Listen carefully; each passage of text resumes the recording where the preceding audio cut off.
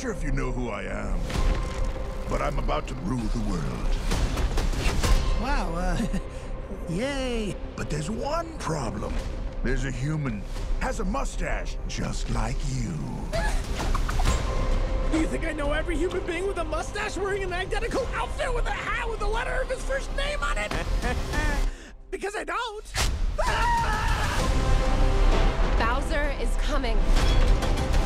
Together, we are going to stop that monster. How? Look at us. We're adorable. Oh, I got this. No problem. Yes! Come on, Mario! Our big adventure begins now! Ah! Get it off, get it off, get it off!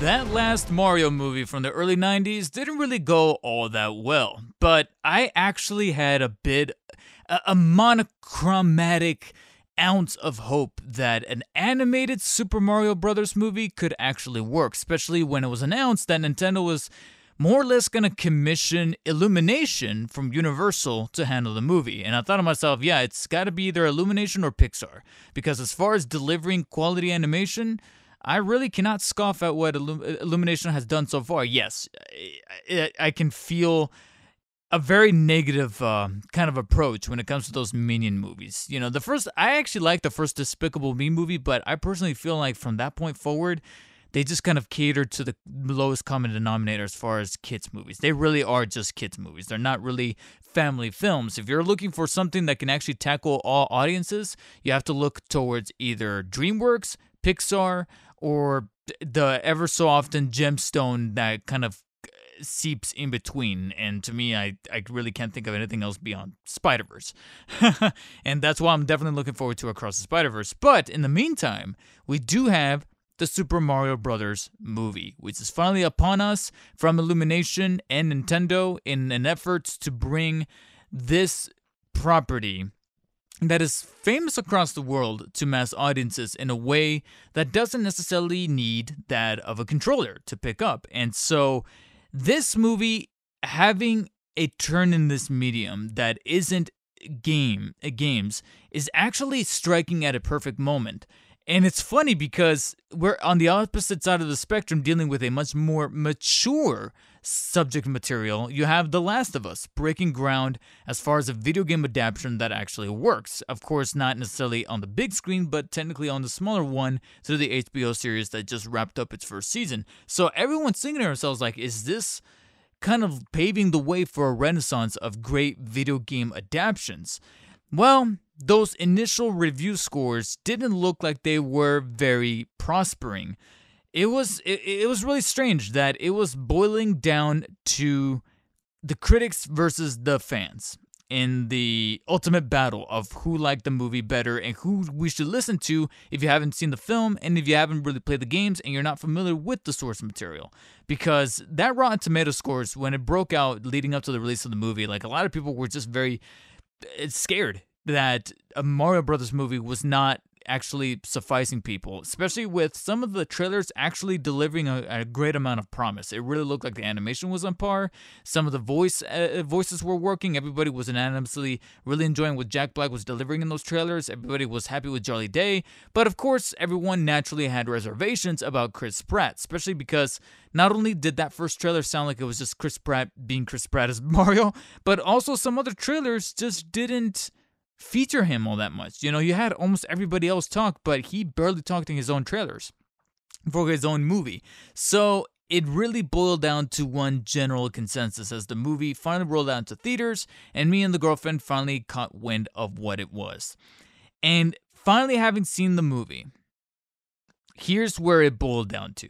The overall consensus. Why I personally believe makes me a perfect candidate. I'm about to gloat a little bit. I believe that I am a somewhat really suitable candidate to justifyingly review the Super Mario Brothers movie. Here's why. Because I am actually very well versed on the subject material, because I did in fact grew up playing and loving Nintendo games and Super Mario games. my parents handed us down the NES from the 80s. So in the early 90s, right when I was born in 91, going into my early years, as far as I can remember, my earliest memory, I really did play as Luigi.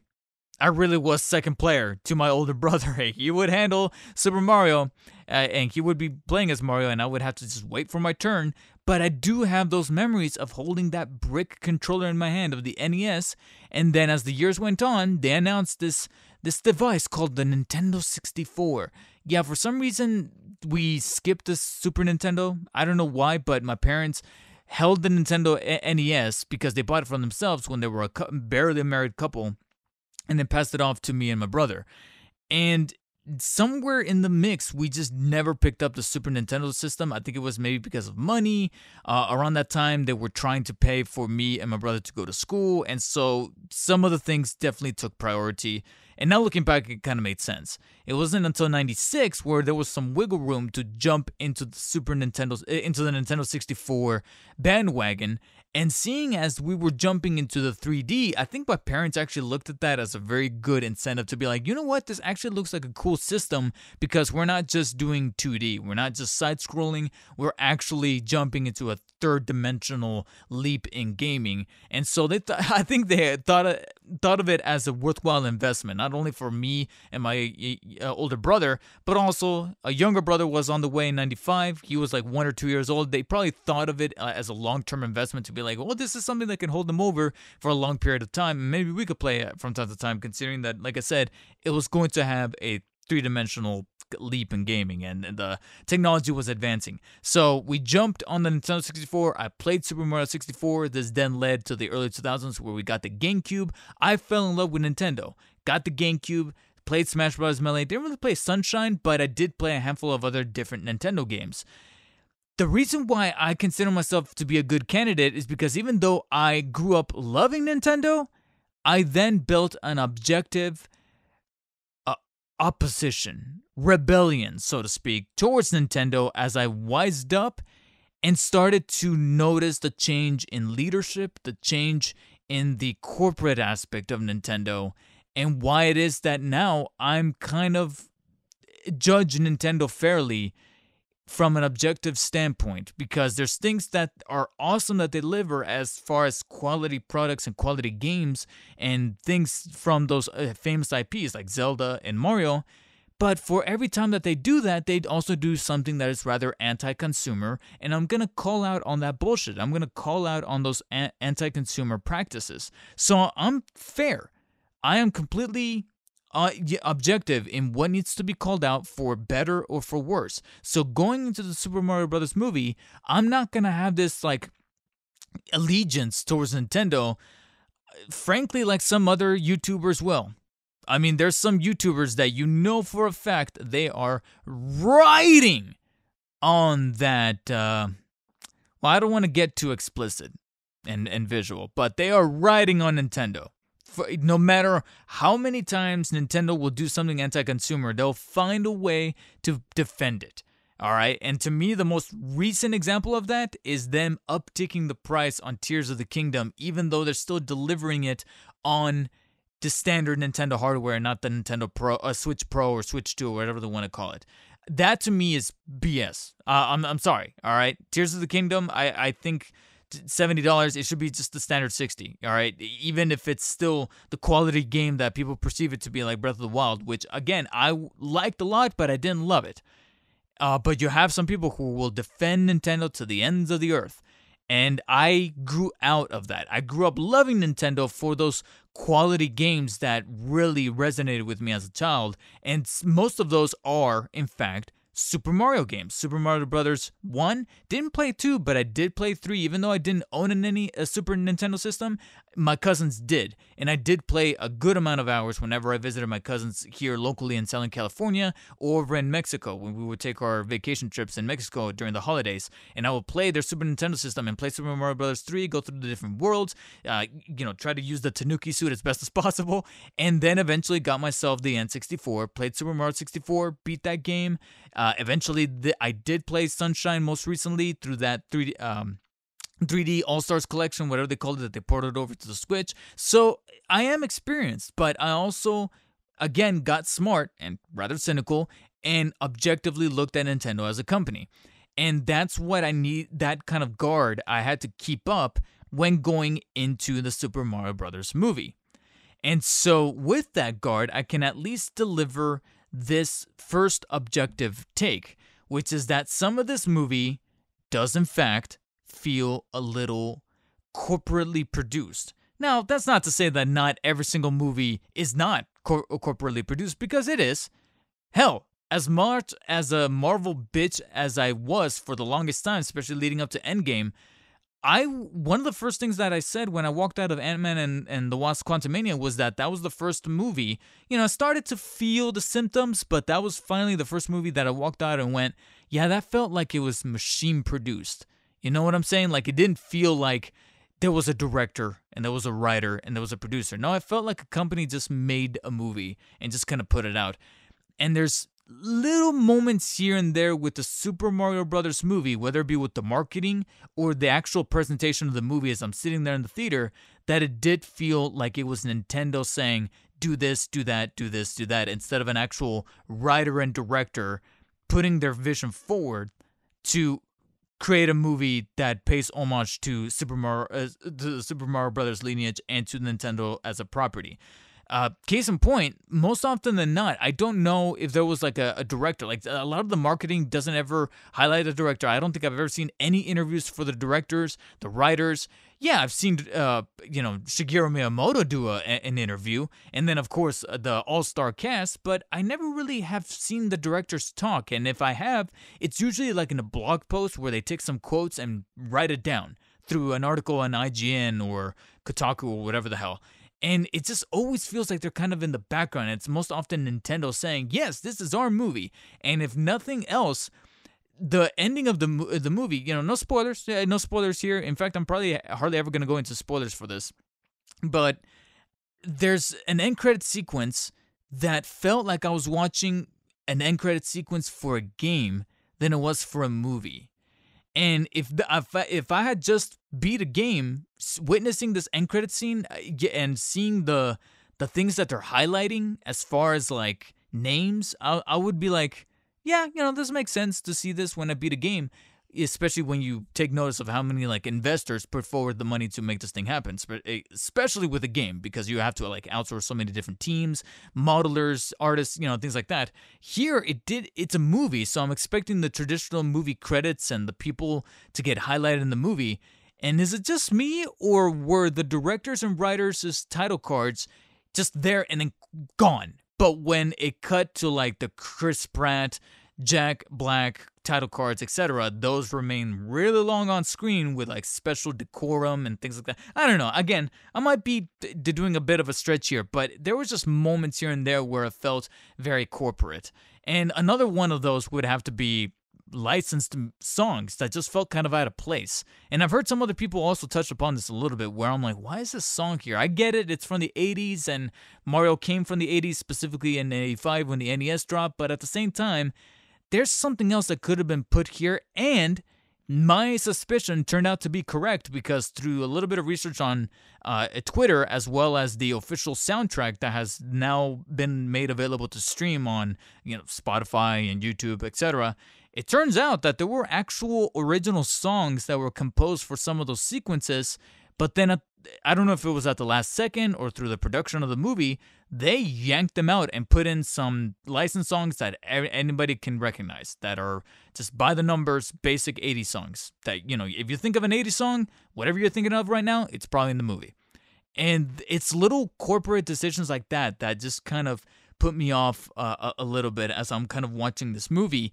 And this also kind of bled a little bit into the plot and the overall characterization of some of these characters, where at times it feels like the movie is in what I like to call story time mode for the kiddies, where characters kind of talk to each other and deliver lines of plot, of character, and jokes in a very kiddie kind of way, where it really is to the kids.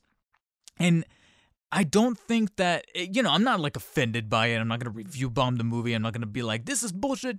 But we've seen movies that are able to deliver things for both the kids and adults and never have to talk down to kids and still amuse the kids. Again, as tired of an example as this is, Spider-Verse. Into the Spider-Verse to me is a perfect example of a movie that is able to deliver jokes where the joke is not adult, it's still like a kid joke, but it's not delivered in a kiddie way where it's like slow down and all this just to appease the kiddies. Meanwhile, the parent is there like at least an adult like myself could be like, that would have been funny if it was delivered a little quicker. And comedy is all about that timing. And sometimes it just doesn't nail 100% here with the Mario Brothers movie. It's not delivered like in a cringe way. That's one of the better things that I can say. It's not delivered in a very cringe and very ostracized kind of way, but it could have been handled a little bit better as far as, like I said, that kind of approach to it, delivering it in a very kiddie kind of way, in a very elementary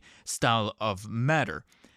However, what keeps all of this afloat, whether it be, like I said, the delivery of the plot, the delivery of the story, that they could have taken advantage a bit more of, where we're at as far as video game adaptations. Because I know that the defense that everyone's thinking of right now is like, oh, the original Mario game, was just about a plumber trying to save the princess from a castle. And they end up being in another castle from King Koopa. That's all you need to know. That's all you need. Yeah, that's all I needed back in the 80s or 90s. We're in 2023. We have so much better resources. We have access to be able to communicate with people who probably have better ideas to, kind of envision a better creative process and bring more people on board, especially with how accessible we are to those creative people through the means of just our phone. Jumping on a Zoom call, like, hey, what do you think about this? Oh, it would be nice if this, and just get that brainstorm happening together. But no. That's where, again, I feel like the suits at Nintendo were like, no, do it like this. No, put in this song here. And that kind of reared its ugly head from time to time as I was watching the movie. But what was able to really keep the movie afloat for me, and trust me, this is where we start to get into some of the highlights of the film, is that Illumination, like I mentioned before, was definitely one of the two companies I was thinking about when adapting Super Mario for an animated film. Because they're the ones that are really starting to polish up their animation game, pun intended, because it would have been between them and Pixar, and I do feel like Illumination is creeping up on Pixar levels of technical quality with their animation. So far, as there was not a single shot in this movie that I thought was badly animated. The animation is beautiful, almost consistently across the board, and there were times where I thought to myself, I saw this movie in IMAX, and even in IMAX, I thought to myself, I actually kind of wish I would have seen this on IMAX 3D. Slap the glasses on me, and I'll pay the little bit of premium price, because there were times where I was like, in IMAX 3D, this probably would have benefited, but at the same time, my girlfriend gets headaches and a little bit of vertigo from 3D, so I was like, all right, we'll do IMAX 2D, but at times, I thought that the 3D could have been an added perk, because that's just how beautiful and technically sound the animation is. And on the sound side of things, even though I was having, like I said, my personal pet peeves with that licensed music, whenever we didn't have licensed music and we had the original score, I really want to give a personal shout out to the composer Brian Tyler, and then of course Koji Kondo, the original composer of the Super Mario Brothers game, for being able to blend orchestral sounds with the classic Super Mario themes, as well as also going into the back catalog of Super Mario music from other Mario games that are not the iconic ones. Obviously, you're gonna expect the it's gonna be in there, obviously. But lo and behold, there I am hearing the music from Super Mario Bros. 3, the castle theme from 64, and I'm like, yo, they're really going down the catalog. And these are the moments that were then it was that Ratatouille moment when you have Ego, the harsh critic, taking a bite, and then it zooms, that meme that most of you have probably already seen on the internet. Especially with the most recent Resident Evil 4 remake, where he bites into the food and then it zooms out and it's him as a child to where his mom cooked the same meal for him. I hate to fucking say it, but that's essentially what happened whenever those tracks were being played. Not necessarily for the typical, standard Super Mario theme from 85. But when the castle music from 64, and then of course when we start to incorporate other characters like Bowser with the underground dungeon theme and Donkey Kong with that Donkey Kong music, I was like, oh man, and just it didn't really stop there. It is of course the references. It is going back to the catalog and really digging in. This is where I started to see the writers and directors actually bring forth their love for classic Nintendo the way I used to have. Again, I have my own personal feelings about corporate Nintendo today, but it was during those late 90s, early 2000s where I was in love with Nintendo, genuinely. And you can tell that the filmmakers, whoever they are, I can barely even remember their names, but that's because I really wish that Nintendo would push them more into the spotlight. And I could probably do my research here and look them up, but whoever they are, you can tell that they also grew up with Mario. And thanks to being able to get past whatever approval process they needed to from corporate Nintendo, they were able to put in some references in here that will definitely make anyone who has played those classic games like myself, Super Mario 64, 3, maybe even Sunshine, not so much Sunshine, but like even Galaxy, Super Mario Brothers Galaxy, or Super Mario Galaxy on the Wii, there's going to be something there for you to chew on and smile at. And we're not even just talking about visual references, musical references like I mentioned right now. We're talking about gameplay stuff. There's some gameplay reference. I'm not going to spoil them, but there's one towards the end that almost brought a tear in my eye because it was a gameplay nod. It was a gameplay reference that I think some of these critics that were giving Mario Bros. Movie harsh reviews probably looked at and said, that was dumb. And I'm over here going, I had to do that in one of the games. Again, I don't want to speak on it too much, but I had to do it in one of the games, and that's why I was able to bring a smile to my face. And sure, you're gonna have your occasional like wink, wink, nudge, nudge kind of references that it's kind of appeasing to the hardcore fans and trying to factor in a little bit of that fan service. But again, it's some of those much more nuanced ones, like factoring in gameplay stuff that only someone who has played the game, not even just witnessed at least one time, played the game, will at least get something out of that. And then we have to talk about this cast, which ended up surprising me more than I was able to really give them credit for. From the trailers, we can already tell that Jack Black was going to steal the show as Bowser, and sure enough, he does, in more ways than one. There's a moment here where it could feel a little social media influenced, if that makes any kind of sense. Like, they looked at this moment and said, yeah, this is going to go viral, and it's looking like it will be. And as much as I would love to fight the virality of this moment, it kind of got stuck in my head, admittedly, and only because of Jack Black's charm as Bowser, and it's very difficult to deny. But to me, the biggest surprise is the man himself, Chris Pratt as Mario. He blended in. All those worries that we had about him just sounding like Chris Pratt as Chris Pratt playing Mario, not really. I actually found myself completely forgetting that it was Star-Lord behind the mustache. It actually felt like I was witnessing, hearing, and seeing Mario the character. Same thing goes for Charlie Day as Luigi. I found myself witnessing Mario and Luigi as brothers doing their plumbing thing and then going into the Mushroom Kingdom or Bowser's Castle and doing their thing. And there I was, actually liking the characters and teetering on falling in love. And before I forget him, Keegan-Michael Key as Toad is also almost undistinguishable. In fact, I just recently watched, not by choice really, because I was scrolling through TikTok while I was trying to do things for work, for my contract job. There was this snippet of Keegan-Michael Key on Jimmy Fallon's show. Out of all talk show hosts, this had to be him. But he was on there, and he was pretty much describing how he came up with the voice. And he was literally going through the process of raising the pitch of his voice in a way that even he didn't think that he could do.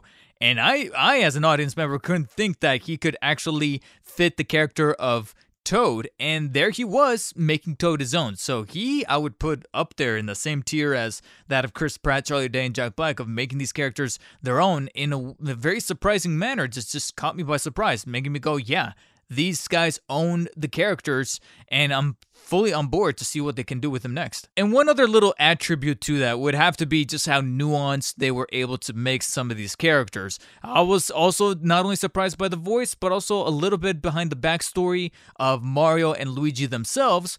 You know, technically being adults, but still kind of being younger in their prime. After all, the movie opens with them still in the quote-unquote real world.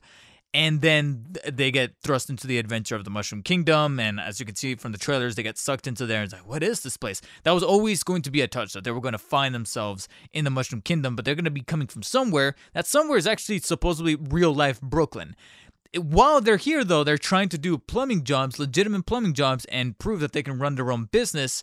And it's all very charming and also kind of relatable because you buy into their struggle, you buy into them trying to make a name for themselves as far as this business, but then you're going to have other people putting them down, whether it be the local bully or the town bully, whatever you want to call him, which I think it is undoubtedly cliche. And it gets even a little bit more cliche as you get to the family members, where you're going to have the family members from the Italian side in this movie, and of course from my personal backstory from the Mexican side. This is where I was able to find some connection, some relatability, some affinity to Mario and Luigi. As again, very template and cliche as it is, it's still very relatable and kind of connects with me on a personal level, where you're gonna have those family members just looking at you and being like, why can't you just do this by the book? Why can't you just have stayed in that one thing and not do anything that is just crazy so you can follow your dreams or follow that as aspiration or that creative juice? Just stay in your lane, that kind of mentality. And so that has always been a sensitive spot for me, as I wish I could detach that spot from my mindset. But whenever a movie does have a very likable hero, where one of their subplots or one of their internal arcs is to overcome that family member, and that's what probably makes it hurts the most, is that it's always family, and that stings the most.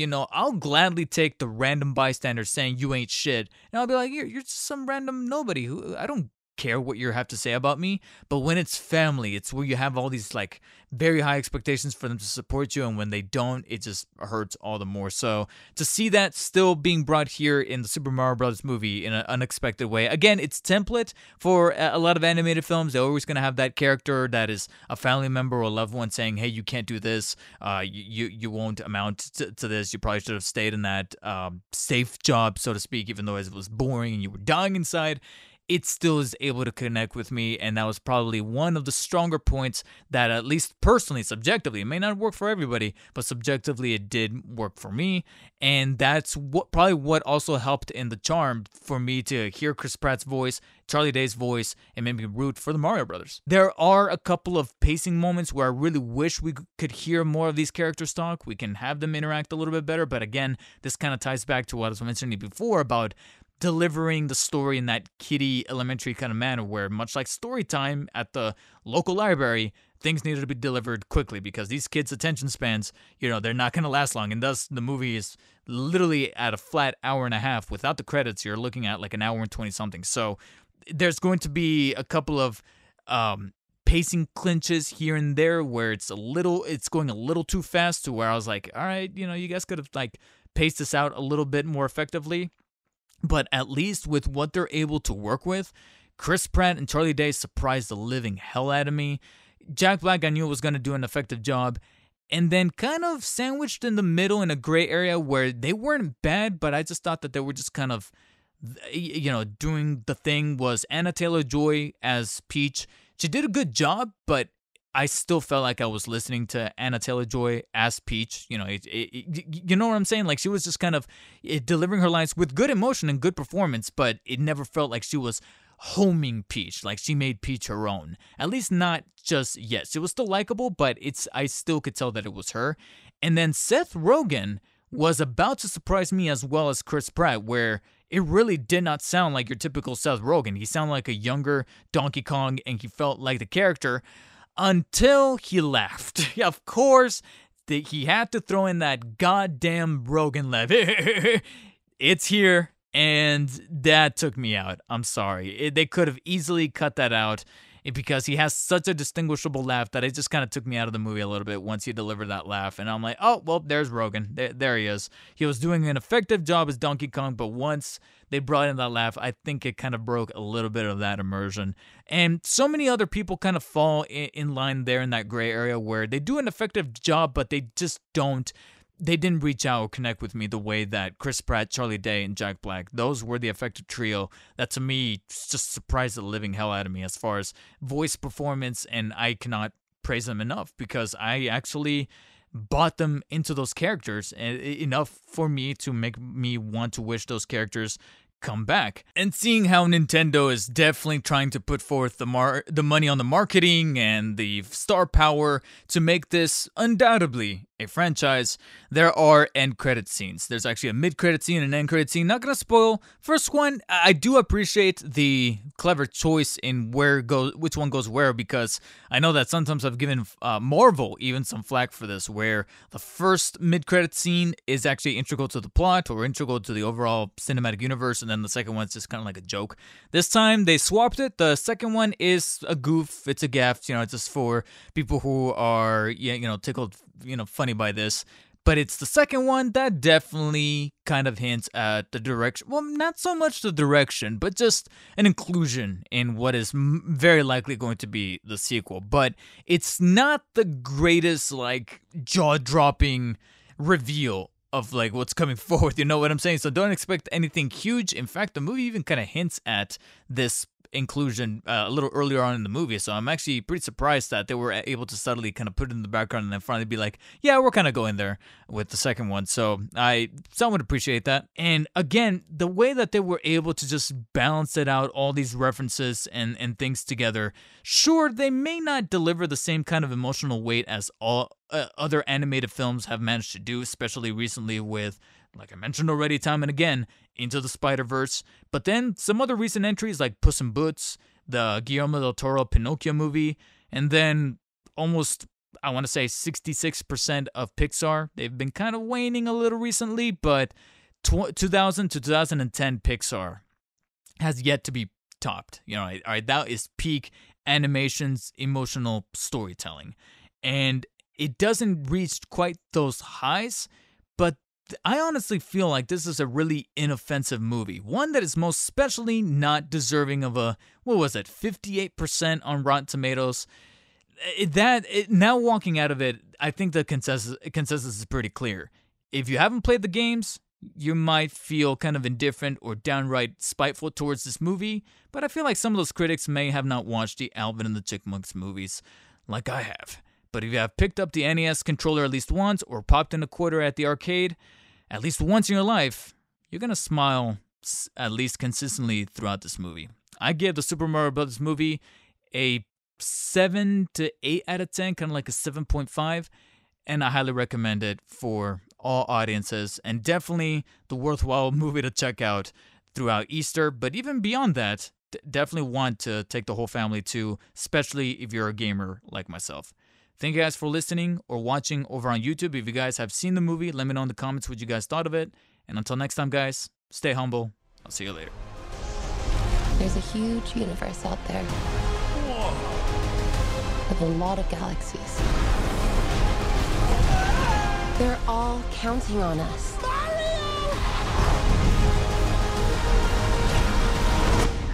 No pressure.